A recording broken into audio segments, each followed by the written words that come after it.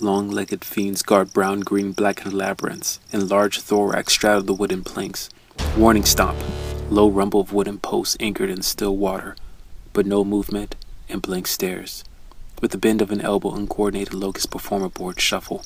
Isolated ponds amongst lush green fields, islands, miniature lily pads, fertile land shifting in the mild current, moving valleys.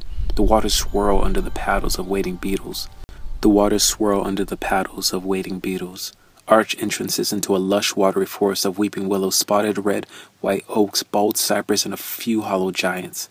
Stubby knees, crooked fingers, and metaphors protrude out of waters. Black bodies shroud sunken dragons, wooden alligators.